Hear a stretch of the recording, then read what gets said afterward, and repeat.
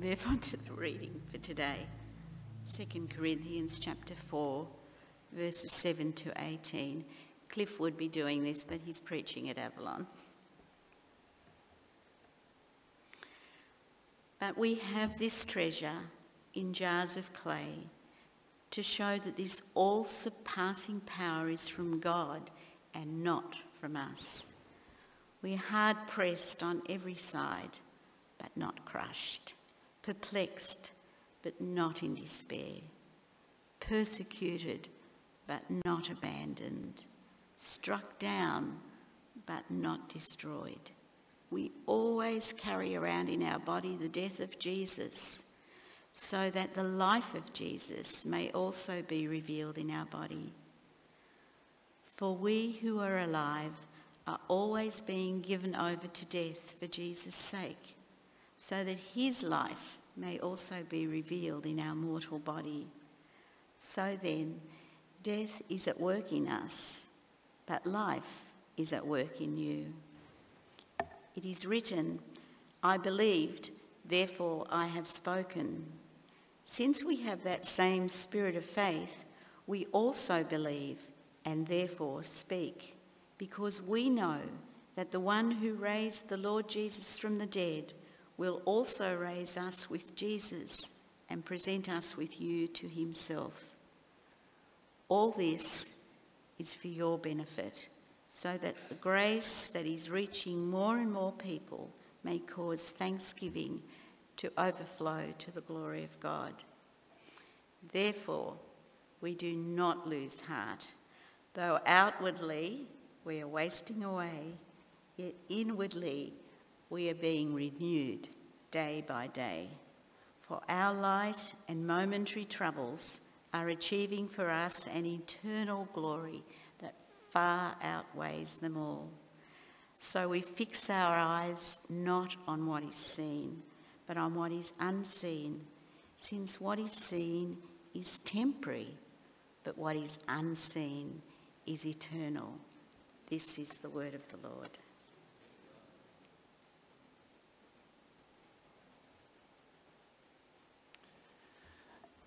Thank you, Marion, for your beautiful prayers and also for our reading this morning.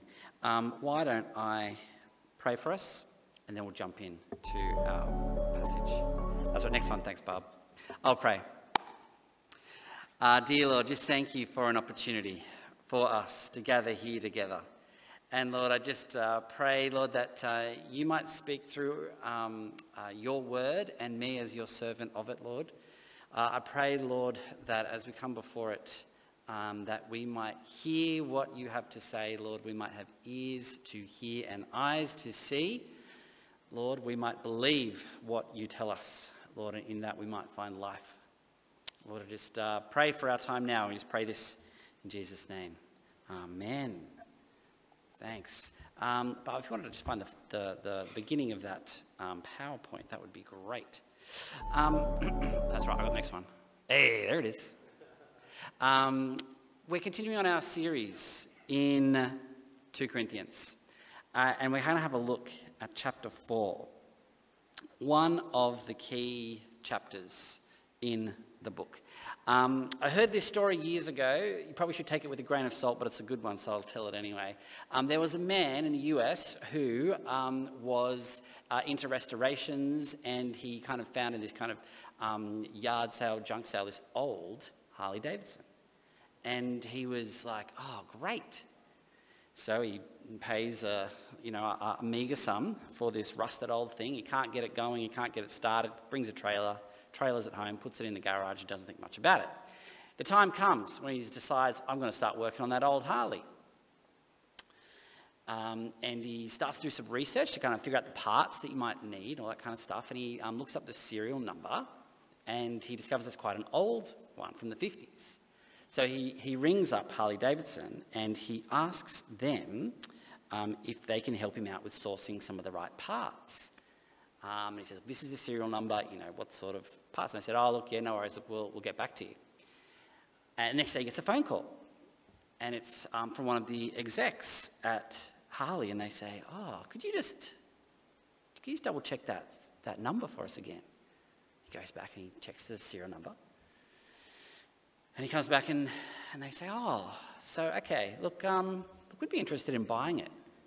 How about 100,000? And the guy's like, what do you mean? I'm not trying to sell it. I'm just trying to find some parts. Anyway, he says, look, I have to think about that.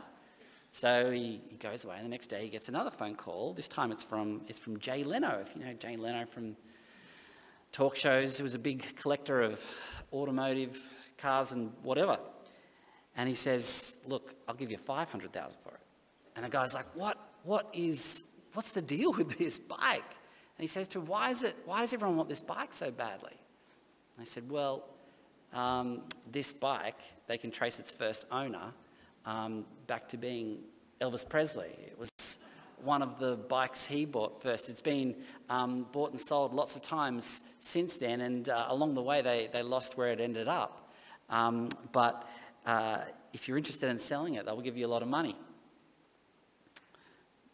Sometimes in life, it is hard to tell the value of what is right in front of you.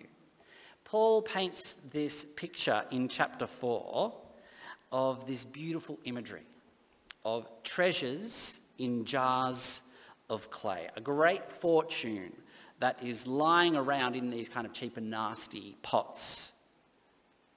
I actually preached on this passage not all that long ago, which is why I'm going to kind of focus on the latter half of the passage.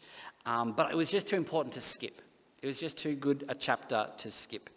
And really helpful for us to understand what Paul is trying to say in the book of 2 Corinthians. Let's have a look at verse 7, where he says, we have these treasures in jars of clay to show this all-surpassing power is from God and not from us. Beautiful imagery. Treasures in jars of clay. It's meant to conjure up the idea of jewels or gold or pearls or something of great beauty and something of great value kept in what was at the time the cheap and nasty disposable containers. These dry, dusty pots. They would make these pots as just, they'd make them in volume, and they're misshapen, they're not perfect. They'd be marked and scarred. It might be a bit warped, but that doesn't matter. They'd just be air dried. They're not glazed, so they're dusty, and all of the kind of the pot dust gets on the stuff. That was kind of the cheap pot of the day, the cheap container of the day.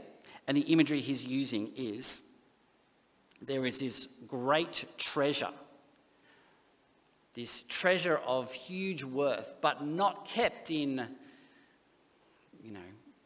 jars made of bronze and silver and whatever, but these cheap, fragile, misshapen, ugly, flawed jars. Because the point that he's making, and he's made this before in chapter 2 that we were looking at last week, the greatest treasure of all of human history is that eternal life is available to all who want it, right? That's the greatest treasure in all of history. And he says what is important is the message, not what it comes in. That's the point he's saying once again. He's saying what is important as him as a church leader, and he's speaking to the church leaders that are challenging him in Corinth. What is important is not the container with which the gospel is brought. It is that the gospel is brought to those who have eyes to see and ears to hear. It's like when you propose and you get out the ring, you don't go, wow, look at that box. That's an amazing box. The box is irrelevant. You take the ring out, you can chuck the box over your shoulder. Right? What it holds is what has great value, not the container itself. So Paul says, we are these fragile, misshapen, ugly, imperfect vessels, jars of clay, that carry the greatest treasure that the world has ever seen to those who have ears to hear. Paul goes on in the chapter we've just read to share about the challenges of bringing the gospel. It's not all easy. It's not all sunshine and lollipops and roses. He talks about being pressed but not crushed, knocked down but not destroyed. He talks about carrying the death of Christ with him so that life may be revealed. This beautiful passage and this beautiful imagery. But I want to focus more on the last section of the passage that we looked at today. Let's have a look, verses 16, where he says, "We do not lose heart. Though outwardly we are wasting away, yet inwardly we are being renewed day by day." Maybe a sentiment some of us can empathise with. I've got this problem where every year I'm a year older. There's nothing I can do about it, right? I just get a bit older and a bit more frail and things don't quite work the way they used to, right? You know, maybe some here have the same problem I have. Paul, at the time of this writing, is likely an old man. This is likely right at the end of he's done all of his missionary trips and now he spends time when he's in prison just writing letters. That's where most of his letters come from. And as he's an older guy, you know, not in the best of health, I don't think the first century healthcare system was probably very good. He's not complaining about his ailments. That's not the point. He's not like, oh, my back's sore and my knee doesn't work. You know, that's not the point that he's making. But he's actually kind of making the opposite. As he sees a frailty coming into this outward shell, he is reminded that this is part of his recreation. This is part of the renewing work of the Spirit in him. The old person is wasting away day by day, and the new is being made, being formed, being renewed within him. As the old is fading, the new is becoming brighter and brighter in his life. The affliction of aging and being fragile was once a noose around his neck and a noose around the neck of all those that have that same experience. But for him, for Paul now, what once was the aroma of death is now the aroma of life. He sees the aging and the frailty of himself as the aroma of a new life that is being renewed in him day by day. Verse 17. "For our light and momentary troubles are achieving for us an eternal glory that far outweighs them all. So we fix our eyes not on what is seen, but on what is unseen. Since what is seen is temporary, but what is unseen is eternal." And here is where I want to spend a little bit of time. This idea of fixing our eyes on what is unseen. Because I think there's actually a great power in being able to do exactly what Paul is talking about here. The concept is simple, isn't it? You kind of get the idea. Fixing our eyes on eternity. Fixing our eyes on what we can't see and what not is here is what not is here now. But yet the application is what's hard. Understanding it's not so tricky, but doing it is difficult. And Paul's kind of bringing this, I think what a modern term would be he's talking about the mindset of a follower of Christ. How do we have a mindset that focuses on the eternal and not what is here right now? There's lots of different sorts of research that's being done these days about mindset, like how you having the right mindset can really help or hinder you in life. I heard this discussion about mindset when it comes to kids and it comes to education of kids. You know, these days it just seems like every few years the education of kids just continues to evolve and grow and gets smarter and smarter as we go on. But they did this experiment where they were trying to help shape helpful mindsets for young children that were in the processes of learning. And they had a bunch of kids do a maths exam. And one group of kids, they said, "Great job, you're really good at math." And the other group, they said, "Great job, you're really good at trying." And what they found was that the first group was much more reluctant to try new things, and the second group was much more willing to try new things. The first group is worried about not being good at something new and about failing, while the second group was really encouraged to try to do something new because they knew that's what they were good at.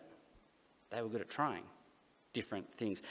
My point being this, is that the power of mindset can really shape the way you tackle the world and can shape the way you engage with the world and the people around you. Paul says, fix our mindset on what is unseen, not on what is seen. And I'm going to use the term the eternal mindset, this idea that will shape how we think, right? Shape how we think and how we see the world differently.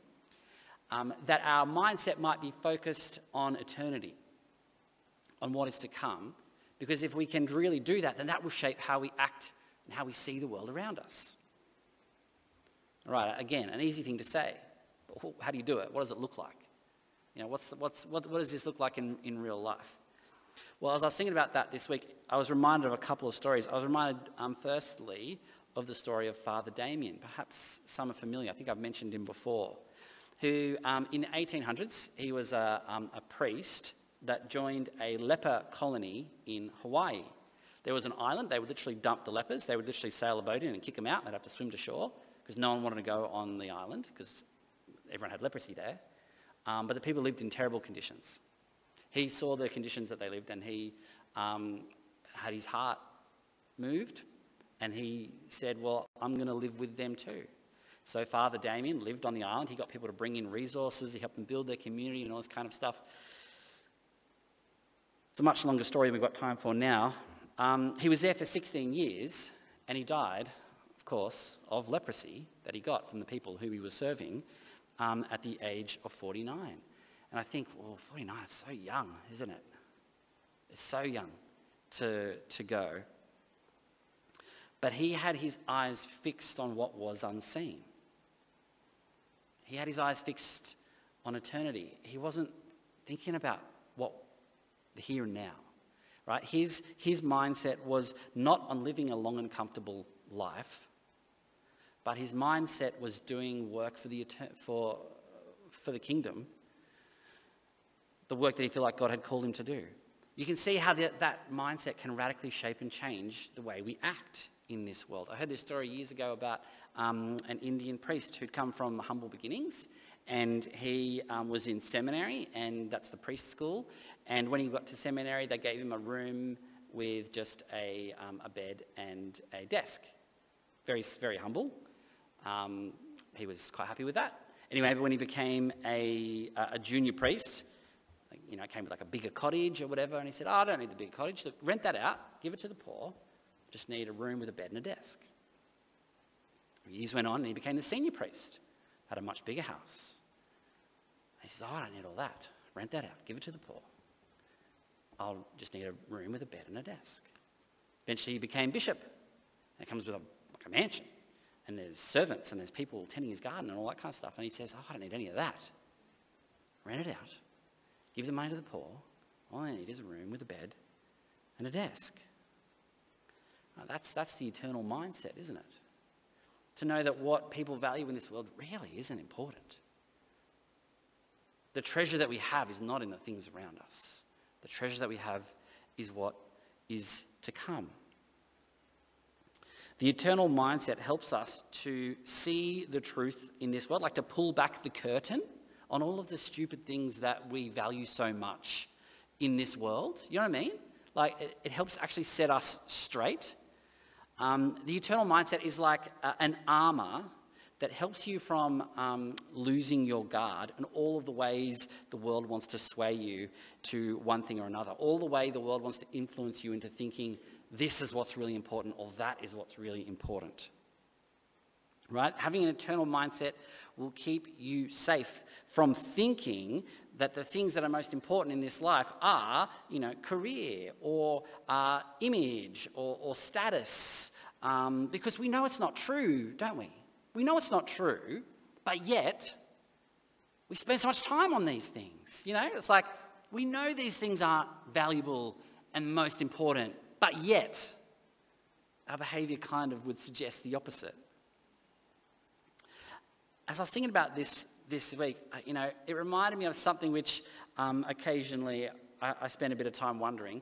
A day will come when we will be asked to give an account for how we've lived our lives. Hey, we see it time and time again in the scriptures. It's not really something that's up for debate. And the question which we need to ask ourselves, if we know this to be true, is what are we going to say? How will we give an account for our lives? How will we give an account for all of the gifts that God has given us? And when that day comes, I don't think he's going to care what you did for a job. You know, I just don't think he's going to care. Be like, what? Oh, janitor, oh, you can wait over there. Oh, financial investor, come to the front. You know, like, that's not the thing that's going to be important, is it? He's not going to care about how nice your clothes are. He's not going to care about how clean your house is or how many sporting awards and achievements you have. So why do we spend so much time and energy on these things? Why do we spend so much of our time and our energy on these things that we know on the last day when we'll be asked to give an account are not going to matter? Well, we need to have that eternal mindset. We need to be thinking of the things that are unseen, not on the things that are seen around us. Not fixing our eyes on this world, but on eternity, prioritizing the world that is to come. For Paul, his mindset is even to the point that when he sees troubles and difficulties in his life, he can put them into a perspective which just makes them seem not such a big challenge. You know, our light and momentary troubles are achieving for us eternal glory that far outweighs them all. I like that phrase because it's like his troubles were not light and momentary, like not at all. As he writes this, he's probably waiting a death sentence. You know, he goes through the list later on in the book of all the things that happened to him. His troubles weren't light. He was regularly chased out of town, people trying to kill him. Like, every time he went to a new place, he wasn't sure if they were going to welcome him with open arms or try and stone him to death. But he sees these things as just light and momentary, because so fixed is his mindset on what is unseen and what is to come. So this is the challenge that we get from this passage. And the application isn't so straightforward and isn't so simple. But I want you to spend some time thinking about that this week. How do I, in my life, incorporate this eternal mindset? How do I think more of what is to come? And how do I let that shape my values and what I prioritize in my own life? Let me invite the band up. Rick, if you wouldn't mind praying for us.